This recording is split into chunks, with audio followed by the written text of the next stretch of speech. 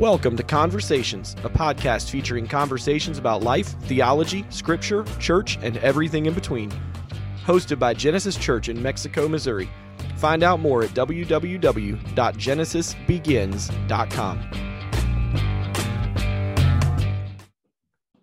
All right, welcome to everyone listening or watching. This is the Genesis Church Conversations podcast. I am Chris Creech. I'm the worship and children's pastor here at Genesis, and with me is Jeff Stott, our lead pastor. And today we are going to be talking to Jeff about emotional discipleship, which I think will be interesting because it's funny. I was looking through these notes, and you read the word emotion, and immediately like, what place does this have in church? Which is kind of fun because I know we've heard lots of stuff about emotions and everything through the years. And so, but if you're listening, real quick, I would just encourage you to go back and check out some of the other podcasts we've done. We've done a bunch of stuff about various aspects of life. In the intro, we talk about how this is a podcast covering things like theology and scripture and church and life and everything in between. And we've hit a broad variety of topics. And this next series that we are doing is on emotional discipleship. And this one, we're talking about what is it and kind of what are some stages in that, but also we will be talking about some various emotions and how those look to us and to God and a few other things. So that's kind of exciting. It's a weird topic, man. And I like weird topics. So, but again, joining me today, it's backwards, but is Jeff Stott. And you guys might not know this because of the thick accent and the goofy analogies and, the words that Jeff chooses to use, but he has a doctor in front of his name. And so some people are surprised when we say that, but that's okay. It's all right. It's not even an honorary, man. You actually have your PhD, right? PhD? No, well, or is it a doctorate of ministry? Or well, it's a doctorate of educational ministry. Technically, it's not okay. it's not a PhD, but that's okay. It's equivalent. We forgive you. It's okay. I couldn't remember which one you had. So, right. But if I remember right, you mentioned that you did your thesis or your dissertation on emotional discipleship. Is that right? Yeah. So several years ago, when I was working on my doctorate, we had to choose a subject and for our dissertation. And now my dissertation, it was not a theory dissertation. Most people think a dissertation is like a book and you just write 300, 400, 500 pages and you just write down a bunch of ideas. And the type of dissertation I did was more of a laboratory type approach where you take two groups of people and you have to measure some things. And so, and basically they're like lab rats over a specific amount of time, meaning weeks to months. Sometimes some guys did their dissertations over a couple of years. But anyway, and so when I was working through the process, okay, what am I gonna do mine on? And somewhere in there, I was beginning to notice there was this disconnect between some folks at the church I was pastoring at the time and another church I had pastored, and just some Christians I knew where, man, they were smart biblically. I mean, man, they could, teach, the Bible, they could quote the Bible. I mean, they knew, the history, of the, Old Testament history, New Testament history. I mean, they basically almost like seminary trained in some way, and very smart, knew Greek, Hebrew, on and on it went. But they were easily offended. They'd get angry, struggled with fear, worry, rejection, self-condemnation, whatever, all these, worry, all of these emotions. And there was this disconnect between what the Bible said about our emotions and what I saw in these folks and what I saw in myself. And I'm pretty emotionally aware. I've always been that way about the emotions of others and emotions of myself. Sometimes I'm too aware and it gets distracting, when you're aware of your own emotions. And we'll talk about that in the series as we go. But, and so I started doing some research on emotions and what the Bible had to say. And when I started looking at how the Christian world, the church world, was helping Christians develop emotionally in their spiritual maturity and into their emotional maturity as Christians. There was almost nothing out there at the time. And I'm about to sneeze here. So anyway, but there was a very little to none out there. And so I saw this gap in the discipleship process, because most of the discipleship programs and curriculum, it dealt with head knowledge and, memorize scripture, talking about theology, what a disciple is and all this kind of stuff, and just information driven. And really, when you're talking about transformation in a believer, you're part of that transformation deals with how they feel about things. Sure. Not just behavior. Where, discipleship, most people think of discipleship as behavior modification, which is not correct. Right. And so, with all that in mind, and with my own emotional struggles and just watching the struggles in other believers, I decided to do this dissertation on emotional discipleship. And that's not the name of it. It has dissertations have weird names. Okay. And that's by requirement. I mean, they're not named like a book. And so, but anyway, the subject was the emotional discipleship. And so that's what got me going deeper into this whole journey of emotional discipleship. And this is one reason why I wanted to do this series, and to at least introduce the concept of emotional discipleship and to help Christians begin thinking emotionally about their walk with Christ and who they are. Because the bottom line is this: you cannot be spiritually mature and emotionally immature at the same time. Can't happen. Sure. For example, you cannot say I am spiritually mature when you let anger control you all the time. Right. You follow what I'm saying? Sure. So if you're yelling at your spouse, yelling at your kids, throwing things, at the rage level, and that's an easy say, okay, that guy's not spiritually mature. That is a problem. Yeah, there is a problem here. Right. And it's anyway, and we'll unpack that over the next 4 or 5 episodes, but it's impossible, because what happens is we have a tendency to want to separate our information of the Bible and our emotions. And we think, well, if I know more Bible, then I'm spiritually mature. Sure. Because I can have a conversation about the sovereignty of God, Right. And those there kinds are some of things. Really theologically deep people that I don't think have a relationship with God. They know a whole lot, but yeah, I mean, it's not evident. Right. So, I think that's what you're getting at there. Yeah. Well, and to also, a degree. And as we go through these, we're going to eventually get into the levels of emotional maturity in regards to being a Christian. And I think it'll be more clear that our emotion, when we say, man, that guy, he's really spiritually mature, we're usually think it's that he knows the Bible, but it's also, man, he's so kind, he's so polite, he listens, he's calm. You know what I'm saying? He doesn't seem to get angry about anything. He doesn't seem to worry. And we describe him in emotional language. That's true. You know what I'm saying? Yeah. So, and the Bible does that as well. So we'll again, we'll unpack all that stuff. So for my journey, that's where it kind of began, but also unconsciously, if you will, or subconsciously, it began by being in an alcoholic home. So for those who don't know, my dad was an alcoholic. So needless to say, there was a lot of emotion in that household. And for me personally, I had learned how to flip a switch. And I could turn my emotions off. I mean, boom, and just go emotionally flatline.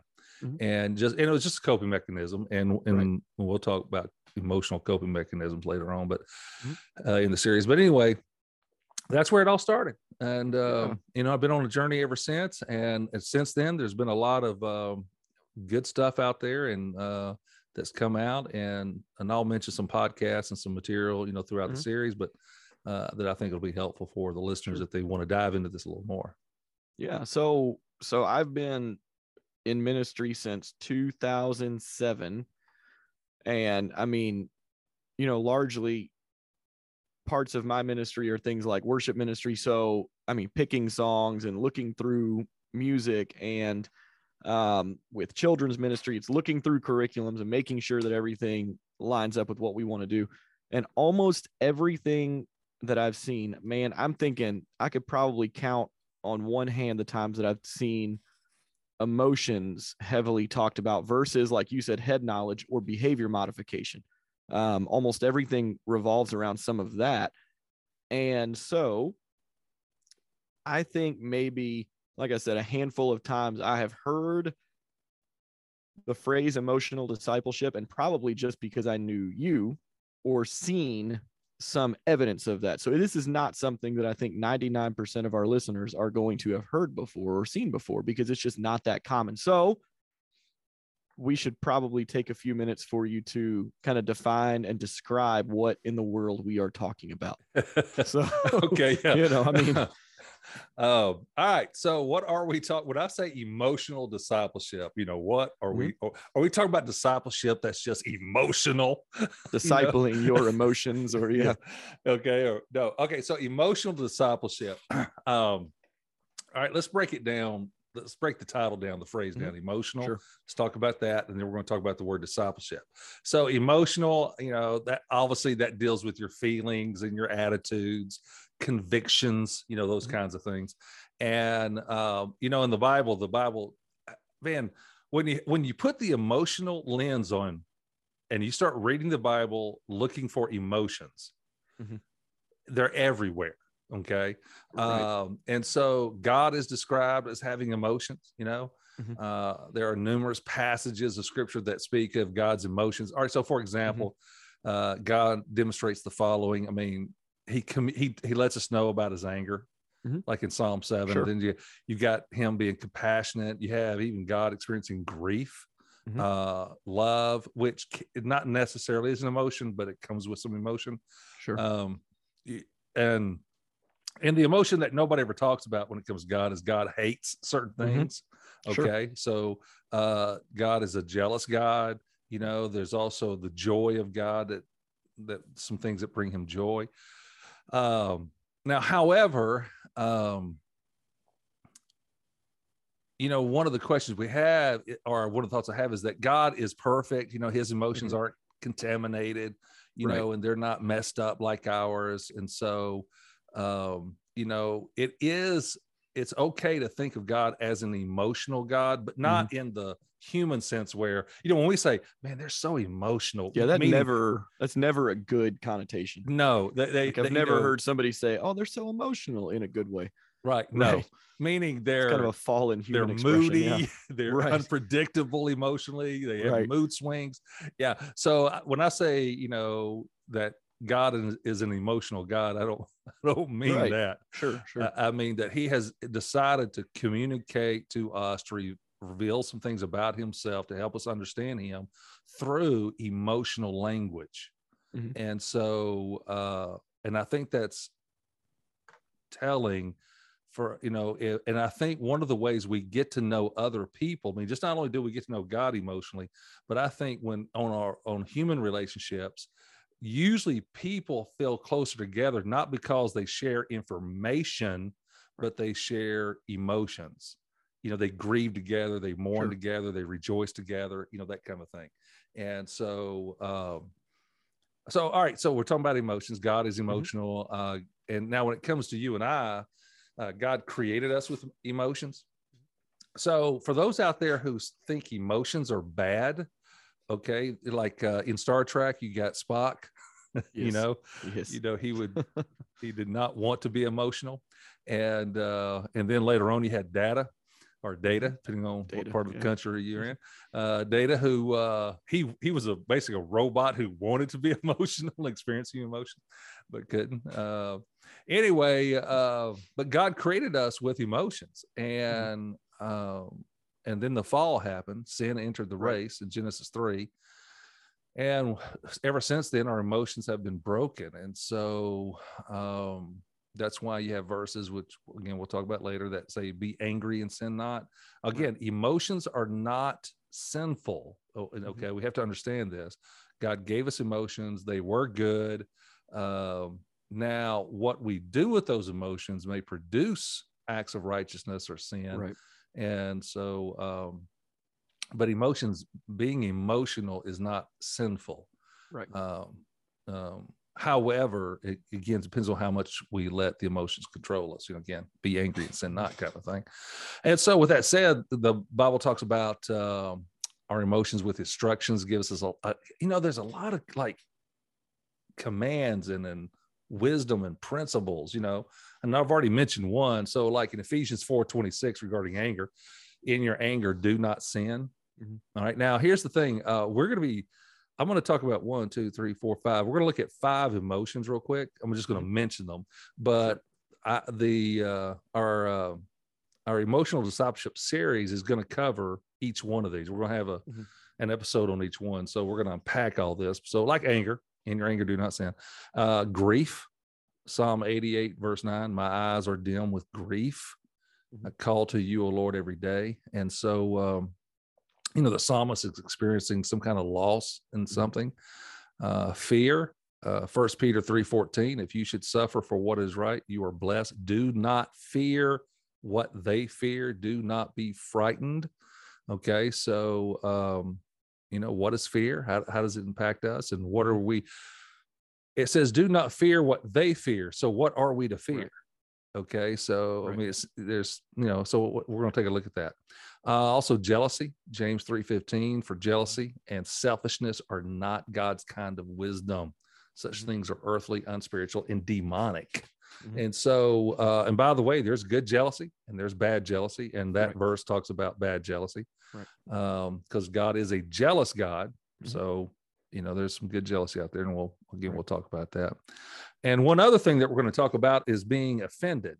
Proverbs 19:11 says, good sense makes one slow to anger, and it is his glory to overlook an offense.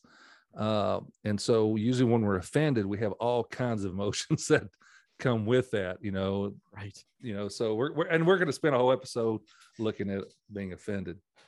All right. So I just wanted to sort of kind of give, the Bible has a lot to say about emotions. We see it in God. I mean, I didn't even mention Jesus. I mean, Jesus is, you got emotions all over. He experienced, grief, and, he's a man of sorrows and all that kind of stuff. Right. And so he got angry at his disciples multiple times. Okay. One translation says he was agitated and irritated at them. And so, sweet loving Jesus getting irritated. Yes. I mean, what does that look like? So, and then you have the word discipleship. All right, so you got emotional, and now we have this word discipleship. All right, emotional discipleship, in the definition, is the intentional process of developing and maturing our emotions with God's word in a relational environment so that we can help others grow emotionally in Christ. Okay, so basically you're taking the concepts of discipleship, okay, meaning I want to grow spiritually, I'm going to help others, I'm going to make disciples, and you're going to weave into this thing this emotional element. Now, emotional discipleship isn't just about emotions. It's the whole discipleship. I mean, it's information, right? It's knowledge, but it's also addressing our emotions and unpacking how we feel, why we feel, and lining our emotions under the authority of Christ, and letting the Holy Spirit produce the kind of emotions in us that we need to have, the desires that we need to have. So, and so really you have 2 parts. You have part 1, you growing emotionally as a follower of Jesus. So let's deal with your emotions, as if you're going to make disciples and help them grow emotionally, you're going to have to be honest with your bitterness, your anger, your worries, your fears, and you're going to have to be very self-aware. And a lot of people aren't. They've just been taught to bury a lot of stuff. And, and we're going to again, we'll talk about, there's a lot of layers here, Sure, when it comes sure. to emotions. And then part 2 of emotional discipleship is you intentionally helping others grow emotionally. So you're aware of your own emotions, you're growing emotionally as a Christian, but then you're very attuned and aware of the emotions of others, and you're sensitive to that. Mhm. And you're able to recognize that. And a lot of times, once you become what I call an emotional parent, and we'll talk about that here in just a few minutes, you get very good at recognizing how people are feeling, and and you may ask them how they feel, but you already know, right. But you need them to say it, to get the conversation going.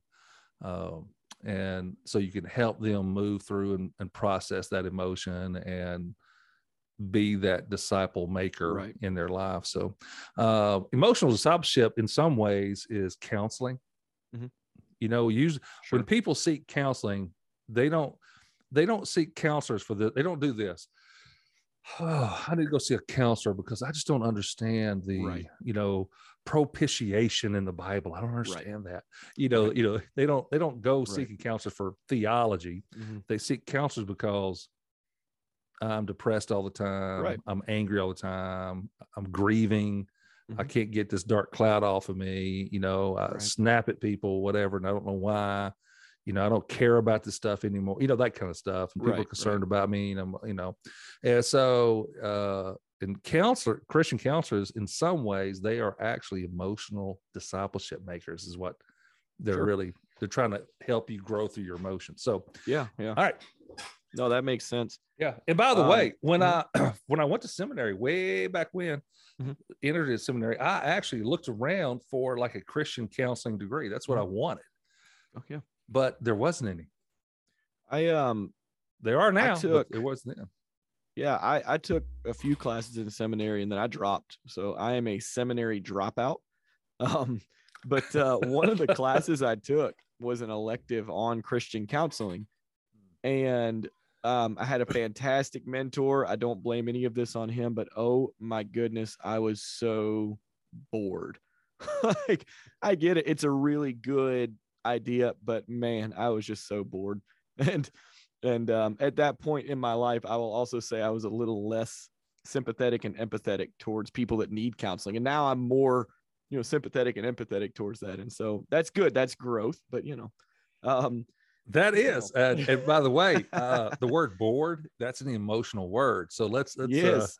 So when somebody says I'm bored, they are speaking emotionally. And there you go, man. Yeah. And so, So if I am at this point and I am listening, one thing that I want to kind of make sure that we reiterate is that emotional discipleship, from what I'm hearing, is not about removing our emotions. It's about redeeming our emotions. So not necessarily, hey man, you're going to get angry. Yeah. What do you do with that? So we're not trying to become emotionless drones. We're trying to make our emotions more like Christ and more Christ-centered. And so because you're never okay, that's a good point, because you're never gonna get to the point where you are never afraid, this side of heaven, where you never worry, okay, where you never get angry, and those kinds of things. So that's always going to be there. And so emotional discipleship is learning how to live with those emotions, again, under the authority of Christ. That's the point here. And we're saying, okay, I'm going to live for him. I'm going to die to self so that he can live through me. And dying to self means my emotions are going to be less selfish centered. Right. Okay. So, because you're always going to be an emotional individual. Well, yeah. And by the way, you've already mentioned this just in that little thing you said a while ago. As you get older, your emotions are going to change. Right. And they should. And they will. Is change. And so growth is change. So we have to be growing. That's right. And the thing is, and now, even though we're talking about emotions in the series, okay, there's another point I want to make here. All right. The Bible talks about us being a mind, body, and soul. All right. mind, body, and spirit. And so you cannot separate those three. Right. Okay. So there is a reason why Snickers has a commercial for the hangry stuff. Yes. Goodness, so and I know some people that get hangry, man. Yeah. So okay, and the thing is that just because somebody is grumpy does not mean they're demon possessed. You understand what I'm saying here? Right. Okay. So it might mean they just need a Snickers bar. I'm just saying, man. Okay. Just saying, there are people in this household. Yes. Yeah. So like, I know they can say, I'm hungry and I got Right. like a minute and a half to get food. Right. Anyway. So, all right, for me personally, one of the things I struggle with is some anxieties and some level of discouragement or depression. I mean, Sure. I've struggled with that all my life. So, and when I find that it's getting to the point where it's affecting me, it's usually because I'm tired. And really, the most spiritual thing I can do is go take a nap. Sure. And it's amazing, after about an hour, 2-hour nap, I wake up and it's like, this is a wonderful place today. I mean, it's like my whole attitude has just changed. Right. And for some people, I mean, we see, depression in some people being caused by X, Y, or Z, and everybody is different. If you've got some anxiety and need to take a nap, that's one thing. If somebody's got some anxiety and needs some medicine, that's another thing. If somebody's got depression and they need a counselor, that's another thing. And so we're not saying, this is a one size fits all approach. What we're saying is we need to be able to move our emotions closer to Christ. Right. And and in some rare occasions, I mean, it is demonic in some way. Well, I mean, sure. Okay. Sure. But usually it's something our bodies are broken and they affect how we feel. So, right. Just when we're going through all of this, just keep all that in mind. I mean, we're not today, we're not really talking about fixing anything. We're not talking about managing. We're just introducing this concept of emotional discipleship, emotional maturity. And that's why I said at the very beginning, emotions are very complicated. Right. When we start unpacking them and taking a harder look at them. We teach little kids that emotions are complicated. So, That's exactly right. I saw a Daniel Tiger episode on that. So, okay. Well, that's good. Okay. It's a good one, man. That's a good show. I know. Hey, I got a 5-year-old, 2-year-old in my house. I get it, man. Know the show. It's a great show. I mean, there's a lot there, and there's other shows for kids that do that. So we teach kids this. And so I don't know how sometimes we get, into our adulthood and all of a sudden people are saying like these emotions are these nice little boxes. We can organize them and we can arrange them and we can take them out when we feel like it and put them back or whatever. And like we teach kids, that's not true. So I don't know where we forget about that, but that's okay. One of our kids ministry leaders is she's over some of the Paris stuff with Mexico public schools, man. And one of the schools, I can't remember, she's told me and then she changed and then she told me again. And for some reason they clash in my brain, but I love how she handles some of this stuff where she will tell a kid like, hey, it's okay to be angry. It's not okay to express yourself like that. And ultimately, that phrase, I think, covers a lot of emotional discipleship because we're talking about it's okay to have emotions. It's not okay to use them for bad things. It's, we're talking about making our emotions more like Christ. And so as we grow in our discipleship, we use key phrases around Genesis, and we didn't invent the stages of spiritual growth or whatever, but we do use them. And so as we talk about growth with emotional maturity, do we use Dr. Jeffrey, do we use those same phrases to talk about emotional maturity and emotional discipleship? Today we are. Awesome. Very exciting. Yeah.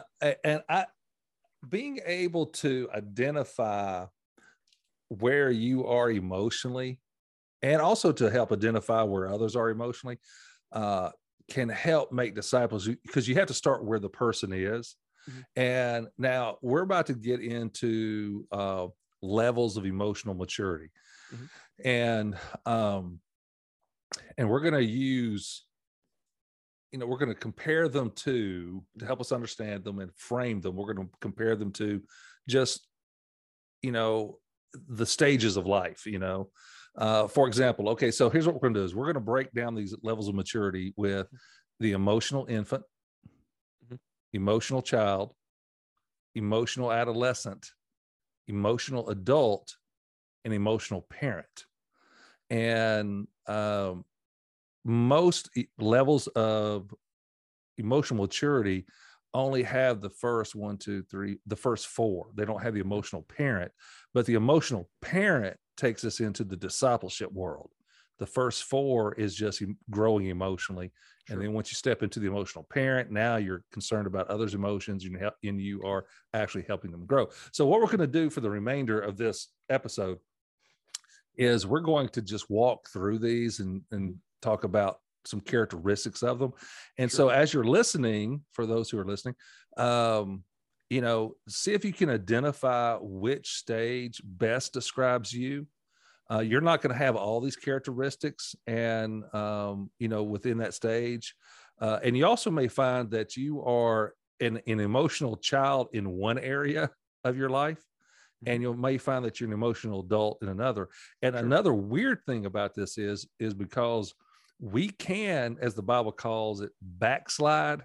There are times where you can be an emotional adult, generally speaking, and then you go back to being an emotional adolescent. You had a bad day, man. You needed a Snickers. And I mean, it does happen, though. It does. You're right. Yeah. Yeah. And so think of this as a sliding scale, stages kind of thing in some ways. Right. And they overlap. Again, emotional discipleship, emotions are complicated, but you need to be aware of it. So, all right. So let's walk through the levels of emotional maturity. All right. So the first stage is emotional infant. All right. So this is the person, they look for other people to take care of them emotionally and spiritually. So they think it's your responsibility to make them happy. Sure. Okay. For whatever reason, they're going to lean on you to fix them, their own emotional stuff. Just like an infant, they're going to need to be spoon fed. They often have difficulty in describing and experiencing their feelings in healthy ways and rarely enter the emotional world of others. So they will struggle with empathy. They will struggle with sympathy. They're just not there. They will not mourn with those who mourn. They don't know how to do that. For them, that is going to be an awkward situation for them. To have a conversation about how you feel about something or how they feel about something is not going to happen. Sure. Okay. They don't know how to go there emotionally. So, so if you're ever talking to someone and you've been with them for years and you start thinking, I don't think I've ever heard them talk about a conviction passionately. I've seen them get mad. I've seen them sad, but they don't ever talk about it, that kind of thing. And if you do ask them about it, they're not going to go, well, emotionally, they're an infant. That's what that's where they're at. And that's not, again, this is not condemning anybody. This is just identifying where someone's at emotionally. They are consistently driven by the need for instant gratification, often using others as subjects to meet their needs, so again, they're an emotional infant. They're gonna, and if they need something, if you're not making them happy, they're gonna let you know.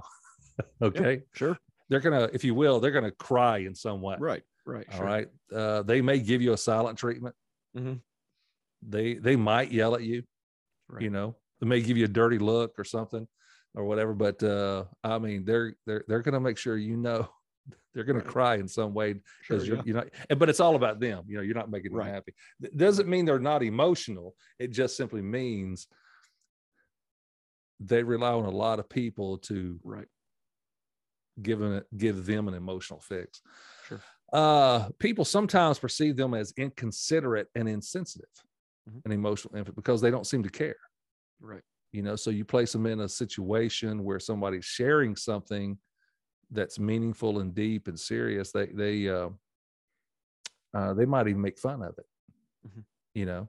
But they just seem inconsiderate and insensitive, and usually they are uncomfortable with silence and being alone. Because that's when their emotions, their inner emotions like regret, fear, anxiousness, worry, whatever, it begins to get louder to them, and they normally will want to try to escape emotions, those kinds of emotions. Instead of dealing with them, processing them, talking about them, they're going to try to drown them out. And so they're going to want to be talking, somebody else talking. They're going to want to be entertained all the time. And they want their mind and their emotions to be somewhere else. Also, when trials and hardships or difficulties come, they want to quit God and the Christian life. All right. So this is similar to the person Jesus was talking about in Mark chapter 4, where he says the seed on the rocky soil represents those who hear the message and immediately receive it with joy. But since they don't have deep roots, they don't last long. They fall away as soon as they have problems or are persecuted for believing God's word. So, I mean, you'll have some Christians who, man, they come to church, man, they just love it. They're excited about it, man. Chris, you're the best worship leader ever. Jeff, man, you're an awesome pastor. Man, I'm on fire. I can't believe how much I've grown. And then something happens, they're gone. Sure. Yeah. And so that's an emotional infant. Is what we're talking about there. And they sometimes experience God at church or when they are with other Christians, but rarely when they are at work or home. So emotionally, they don't really connect with God, and which God wants to connect with emotionally, but as an emotional infant, they can't do that. Now, as we go through these things, you may see yourself at times in this a little bit. I definitely, when I was new to my Christian life, I mean, I'm looking at that list. I just went through those characteristics. I'm thinking, okay, sure. I've been there, man. And I would say you can also think of these as a list of symptoms. So like, if you're seeing one of these, like, so, usually uncomfortable with silence and being alone. Okay. You could also just be an extrovert. That's okay. But remember, these are symptoms. So other ones could have other explanations, but if you see yourself in a bunch of them, maybe you're there with something. So I don't, again, emotions are complicated. Yes. I think, man, there's so much where, you can dedicate a whole hour to a podcast and people are still going to like think about one soundbite and go, yeah, but you didn't expand or you didn't expound on that to the level that you should have. And you're like, okay, well, we are talking about a very complex issue. It's okay. What we're doing is we're in that airplane that's 20,000 feet above the ground, and we're looking at a surface and we're talking about it, and the surface happens to be emotions. And since the human race has been born or created, we've had doctors and books and everything try to explain emotions, and we're still not there yet. No. So it's, we're not going to get 100%.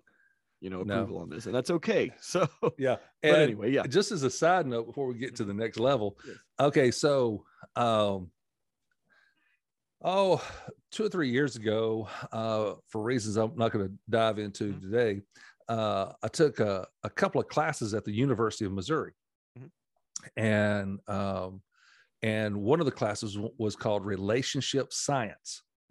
So I remember that. Yeah. And one of the things that we looked at was what do people mean when they say, I love you? Okay. So there's 9 different meanings, 9.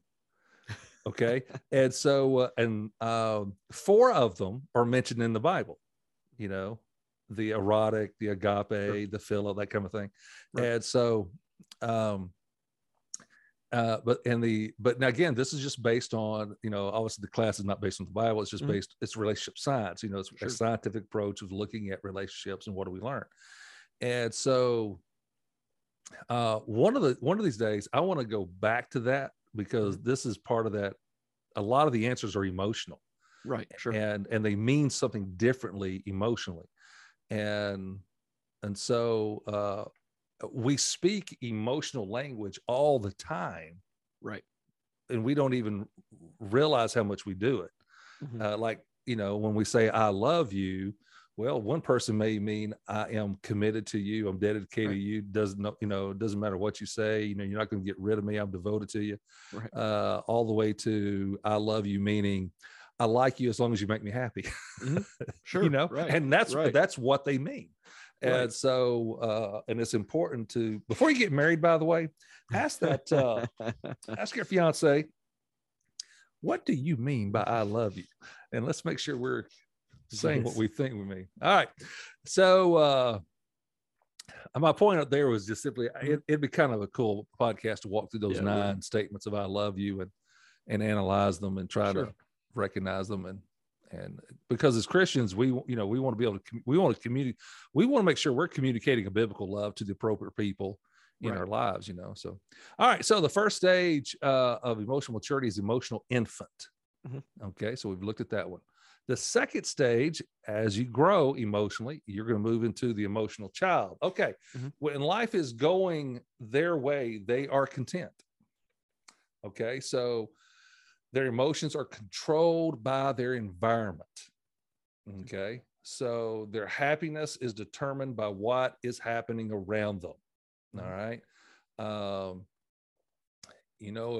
If they're watching, an actual child, if they're watching the TV program that they like and you change the channel,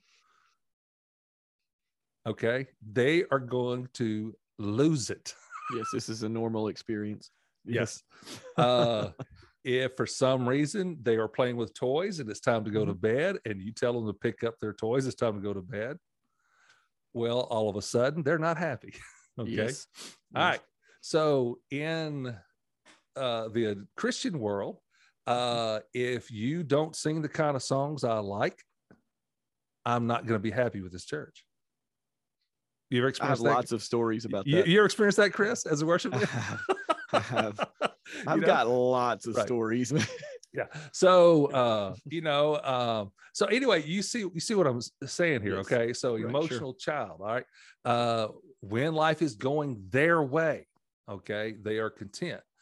But however, they'll let you know when it's not. I mean, when you make them unhappy, at a higher level than just the infant, the child they're able to communicate more clearly. Emotional child is. All right. So as soon as disappointment or stress enter the picture, they quickly unravel inside. All right. So they get angry quickly. They get unhappy quickly, like with what I just said a while ago. Sure. But that's also true, in Christians, if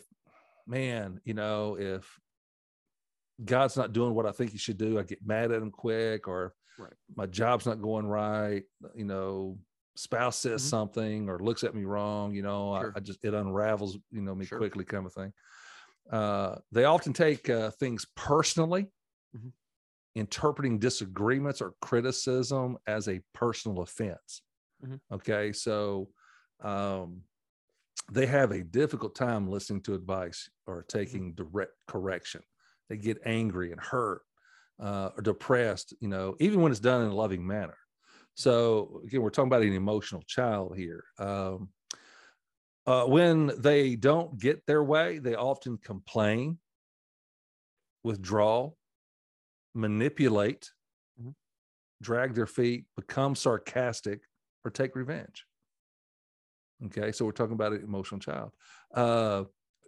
In actual children, you see this all the time. Somebody makes some other kid makes them unhappy. Well, I'm not going to play with you anymore. All right. So, this is where you see one spouse giving another spouse the silent treatment. You've made me unhappy. I'm not going to play with you anymore. Matter of fact, I'm not even going to talk to you. I'm not even going to acknowledge you exist. Right. Yeah. So they manipulate. Also, an emotional child will try to turn the tables around on the other person, make it your fault and not theirs when it's actually their fault. So they often end up living off the spirituality of other people because they are so overloaded and distracted. So it's like children living off their parents. Right. Emotionally, these people live on the spirituality and faith of their spouse or siblings or somebody. But once that person's gone, then it's like they have no emotional anchor. Right. Their faith seems to have no foundation because it's all built around or on that individual in their life. Sure. And so it wasn't. So like, children, they believe certain things because the parents believe it, Sure. Emotionally, that is true as well. Their prayer life is primarily talking to God, telling him what to do and how to fix their problems. So you will not hear this person, an emotional, at this stage, the emotional child, you will not hear this person pray something like this: God, I'm struggling with lust, jealousy, fear, rejection, worry, or anger. God, I don't know why. They're not going to have that kind of conversation. Matter of fact, if you address it, they're probably going to deny that they have it. Sure. All right. So that is the emotional child. So one of the difference between the emotional infant and the emotional child is that it really steps into, they start to shift into the victim mindset, and they begin to, emotional child, the emotional infant is really dependent on others. Okay. They're not aware of their emotions at all, if at all. But the emotional child, they are aware of their emotions, and they also know how to manipulate others with their emotions. Right. So in other words, a person, if you do something that they don't like, an emotional child will get angry. They'll be more angry than you in order to shut you down. Right. To get what they want. Right. They're very manipulative. Or they'll play to get what you want. The emotional child will pout. Oh, you've hurt me so much. Why would you do that to me? I thought you loved me. That kind of stuff, just to get you to say, oh, I'm sorry. I didn't mean that. That kind of thing. So it's an emotional child. Sure. All right. Any comments or questions on that stage there for you? I don't think so. Okay. All right. So now we're moving on up. Okay. We are growing emotionally. And so now we're just moved right into the emotional adolescent. Sure. So who are these folks? Well, they don't like when others question them. All right. So again, think of a teenager. All right. They think they are right and get angry if you question them. Right. And I did it, but emotionally, it doesn't matter how old you are.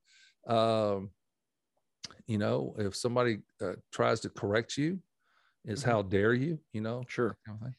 They often make quick judgments, interpretations of people's behavior. They do this without getting all the information. Right. They immediately pigeonhole people into a certain category based on how they feel about them without any information. And their feelings are based on assumptions. With no information. This is an emotional adolescent. They withhold forgiveness from those who sin against them, avoiding or cutting them off when they do something to hurt them. Okay, if you're going to do that, I'm done with you. They subconsciously keep records on the love they give out. Okay, I have done this and this and this to that person, right? And they have not responded appropriately, so I'm out. Right. They have trouble really listening to another person's pain, disappointments, or needs without becoming preoccupied with themselves. Emotionally speaking, the emotional adolescent, while you're pouring your guts out, may be looking at their phone emotionally. They're hearing you, but they're not really listening to you at all, right? Because their mind and emotions is somewhere else, and sure, they don't know how to really care just yet. Sometimes they do. Don't misunderstand,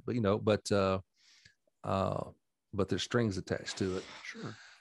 They sometimes find themselves too busy to spend adequate time nourishing their spiritual life. They attend church and serve others, but enjoy few delights in Christ. They're churchgoers, but emotionally, they're not passionate about their love relationship with Christ. And sure. To them, their Christian life is still primarily about doing things and not being with Him. Okay, that's a huge difference, and that's a whole nother podcast in itself. Sure. Doing versus being as a Christian. And prayer continues to be mostly, them talking with little silent solitude or listening to God. So, God, here's what I want. Here's what I need you to change. Right. I need you to fix this problem. At this point, emotionally, everything's still self-centered. I mean, that's just Right. where Right. they're at. So, but they're just more intelligent about it. And so basically the first three that I've mentioned, the emotional infant, the emotional child, the emotional adolescent, emotionally, their emotions is all about them. Right. You are all about them. Right. Okay. And it's very difficult for them to understand your emotions, embrace your emotions, accept you as you are, all that kind of stuff. And that's one of the differences between the emotional adolescent and moving into the emotional adult. Now, again, with that said, there's a lot of emotional adolescents who, I mean, they move up to the adult on some areas and they move back, right. And back and forth, just like a typical adolescent as they're growing. Yeah, these aren't stairs. No, you're not all of a sudden an emotional adolescent, an emotional parent. This is a ramp, and you slide down every now and then. Yeah, and there's lots of gray area in between some of these. And so, because there's, when you're describing these things and you're talking about them, you're able to recognize them in people. Right. But at the same time, if you just take the things I've said, like take one of the sentences or one of the characteristics I've mentioned, well, you might say, well, but an emotional infant does the same thing, Right. An emotional child does that, and emotional adolescent. Well, yeah, that's true. It's just, it's going to show up differently. And sure. Right. All right. So the next stage is emotional adult. This is where, you definitely want to get, because this is where this person, they respect and love others without having to change them or becoming judgmental. Okay, judgmental is an emotional language. I mean, you make a mental decision, but it's usually driven by emotion, and so, and you feel a certain way towards them. Well, an emotional adult, they're able to just love people.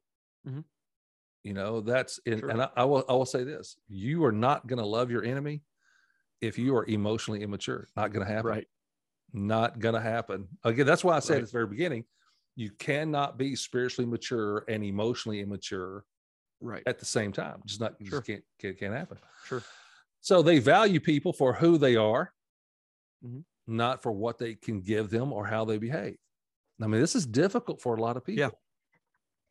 Yeah. And Christians are bad about this. Some preachers are really bad. Oh yeah. But really, the key here is they value people for who they are. There is in their heart and mind, they have placed value on people, even very bad people. Right. And they're able to separate the value of the person versus their behavior. Right. Okay. Now they don't ignore the behavior. Right. But they still are able to place value. And that takes some emotional maturity. Yeah. It's really hard to say. For a lot of people, it's really hard to say, I value that person because God values them and nothing else. That's where you have to shut up. Like, I value that person because God values them. Now we can talk about, all right, here's sin. Here's what, we need to fix, or not fix like it's a project, but these are things that you need to do to become more like Christ.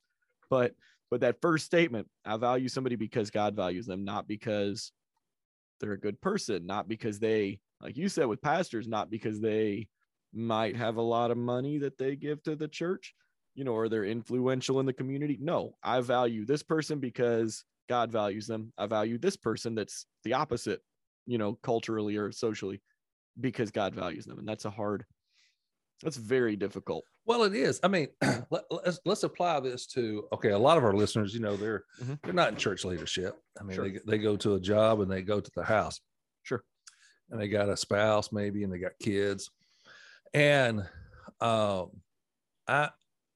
so an emotionally mature person, they respect and love others without having to change them.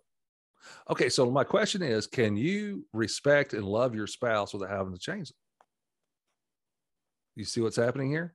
Yes. Okay. Now all of a sudden we're talking about something much deeper Mm-hmm. Emotionally, I mean, because if you feel, again, there's that Right. emotional lane. If you Right. feel like you've got to change your spouse all the time, And we're not talking about, is your spouse perfect? We're saying, can you love and respect them the way that they are? And they're right. two different things. That's right. Yeah. And the Bible, by the way, in the Bible, when it's talking about respecting others, it's always, I say always, most of the time, it's in the context of you simply respecting the person because you placed a value on them, not because they earned or deserved respect. You're just respecting them because God has placed value on them. So you may be married to a selfish moron. Thought you were going to say serial killer. And I was like, where's he going with this? Yeah. No. Okay. That's a different conversation. Yes. But that was my thought. Yeah. But an emotionally mature person, again, emotionally mature, an emotional adult, they have come to the point where they are able to respect and love others without having to change them. They value people for who they are. Okay. And they're able to separate the person's behavior from the value that's on the person given to them by God. And they take responsibility for their own thoughts, feelings, goals, and actions. They're not going to say, well, you made me feel this way. Oh, did I really? So I made you feel that way. Now, what they're saying is, because of what you did, I reacted to you this way. That's what's happening here. Okay. But, all right. So in my family, I create words all the time. Yes. Okay. You do. I do. I make up words, man.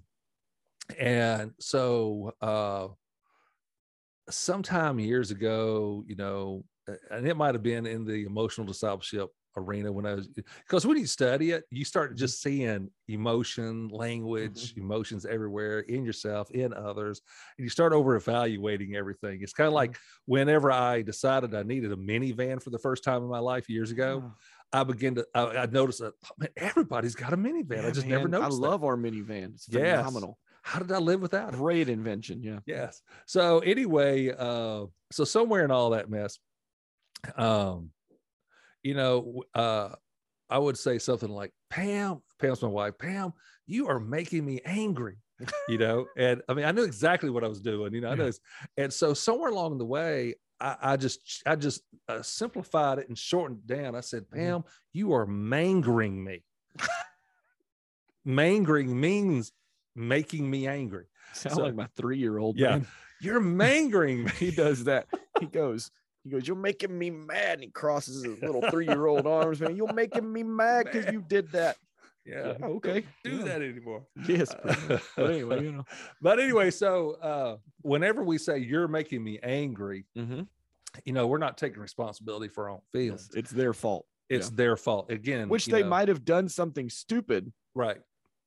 But your anger is yours. Right. Yeah. So, here's the deal. Okay. And I can be with my kids. When I say, what's funny is, okay, I've got 4 grown adult children. Yes. But I've noticed that in my head, when I say my kids, I'm thinking about my 5 and 2-year-old. Yes. Because like the first 4 don't count sense, somehow. Though, it's weird. It's weird. Yeah, that makes sense though. You're not like responsible now. Right. Yeah. That's right. That makes sense. And that's my point, because there are times where I'm at Walmart or someplace, and this illustrates what we're talking about, emotional adult, is that emotionally I'll hear some kid or see some kid crying, and man, they're wailing, and they're, Mom, I want this. Why can't I have it? And they're crying, and you can tell the mom or dad is just like, they're doing everything they can not to explode. And okay, emotionally, I'm thinking, well, that's too bad, and just move on.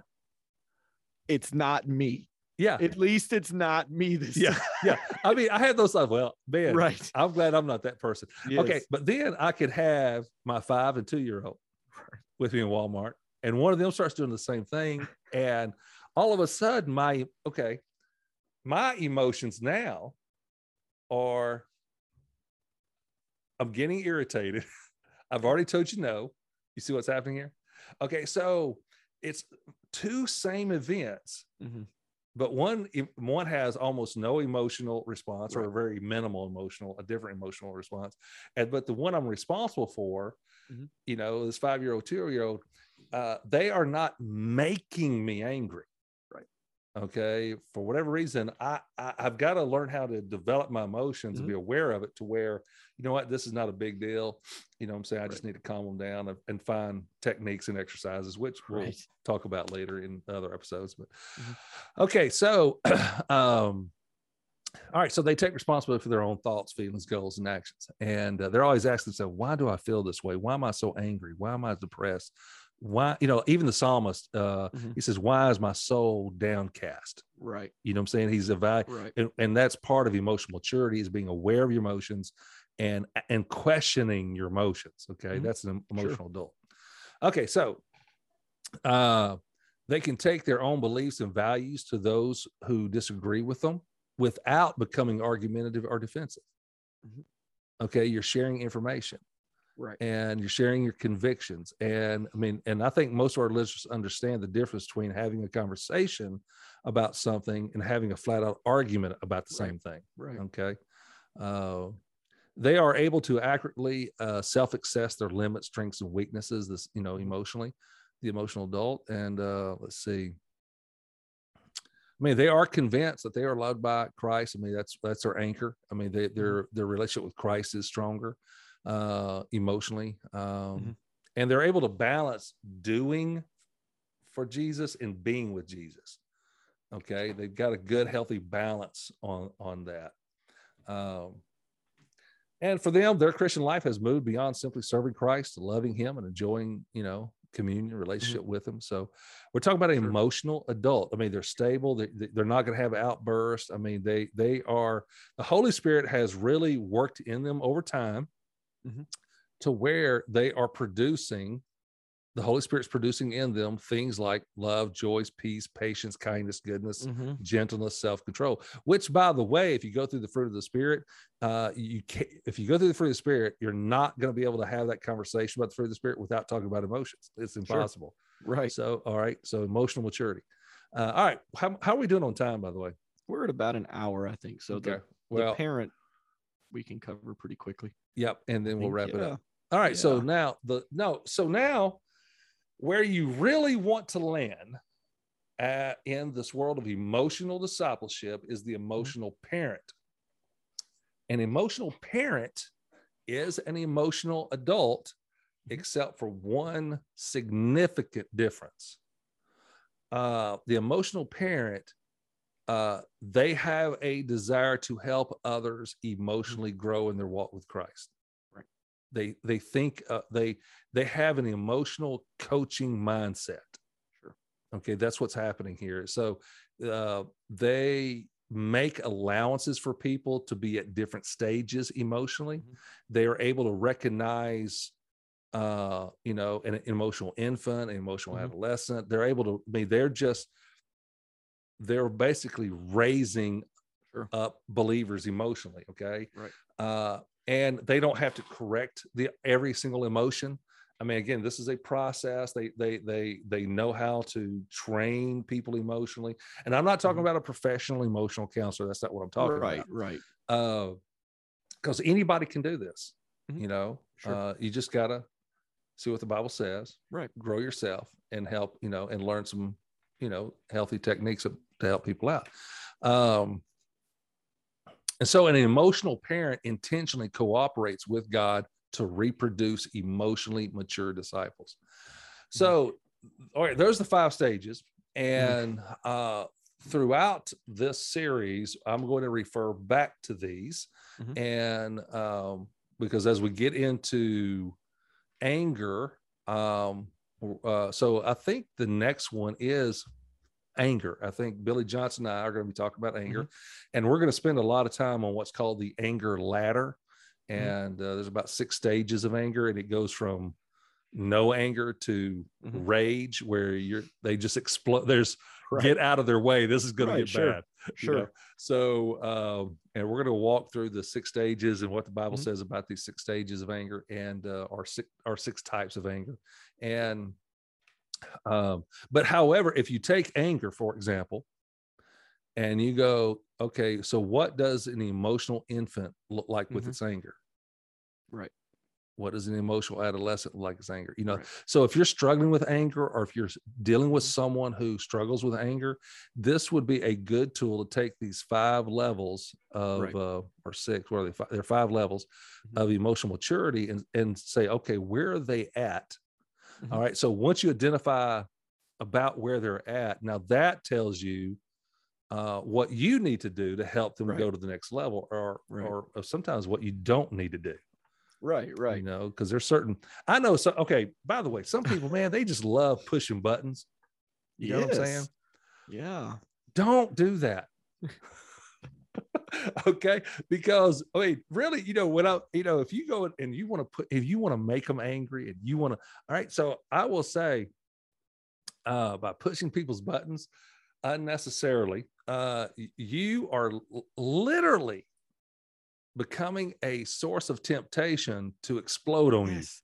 It is. It is emotional manipulation. It is. And for there are entertainment. I things, mean, people do this for yes, entertainment.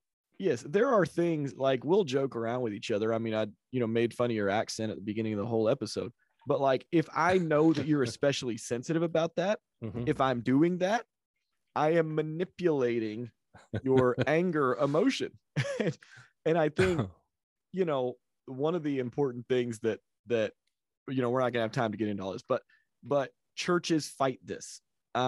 It's almost like they want to bury emotion. And I think some of the reasons for that, I mean, there's a lot of reasons, but one of mine is that transfer of information is easy, but when we break into emotions, that's difficult. It and is. and I've fought against some of it before. As a worship leader, I have to pick songs and curate songs for the church, and people will Right. ask me, hey, I want to do this song, and I'll say, this is an emotionally manipulative song.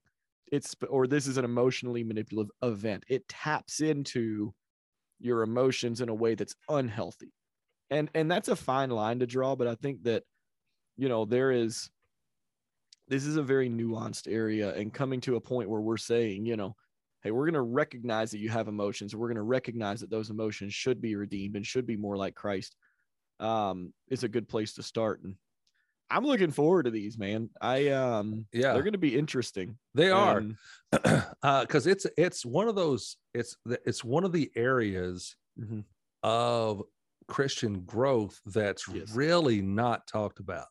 No, it's not. Like I said, churches fight it, man. They do. know? And we've had this conversation before. I think every sermon, I'm the guy that gets up and talk. I think every sermon should tap in to what we think, Yes, how we feel, and what we do. yes, Okay? absolutely. So it needs to engage all 3 of those at some level.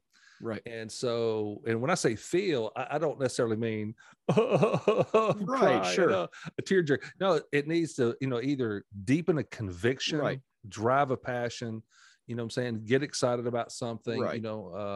something of that nature. And or even conviction. I mean, it's Right. When I say Right. conviction, I mean conviction, like deepen a conviction, like, yeah, this is Yeah. correct. Or I'm convicted of my sin. Right. That's still an emotional, Right. Language there. So and in kids ministry, we do information, relevancy, and application, and we call it, Sue Miller came up with this, but know what, so what, now what. And that's the same thing, where that so what stage, that relevancy taps into, why does this matter to me? Oh, because this is who I am. This is what the Bible says about that, and this is who God is and what the Bible says about that. So yeah, the thing is, I haven't mentioned it at all, but motivation. Mhm. There's a lot of emotion in that. Yeah. When you're talking about motivation, motivated to go exercise, motivated Yes. to eat right, motivated Right. to do right, motivated to have that tough conversation. I mean, Mhm. there's a lot of emotion in that word motive. There's Absolutely. there's a lot of emotion in the word motive. That's what I'm trying to say. Here he comes, making up words again, man. Making up words again. Yes, I did catch one word that you made up on the podcast, like, already, and I'm just not gonna. I'm gonna see if our listeners can Easter egg it for us and see. Really?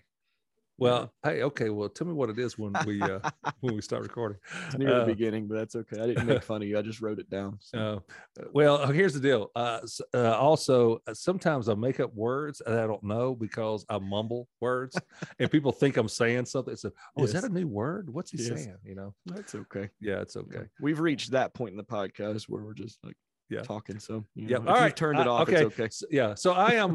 Those are the 5 stages. So I'm done with that. Yes. And next time, Billy Johnson and I will be talking about anger but anger, your anger, and the anger of others. Yes. So that's what we're going to be talking about. That's exciting. We hope to see you guys then.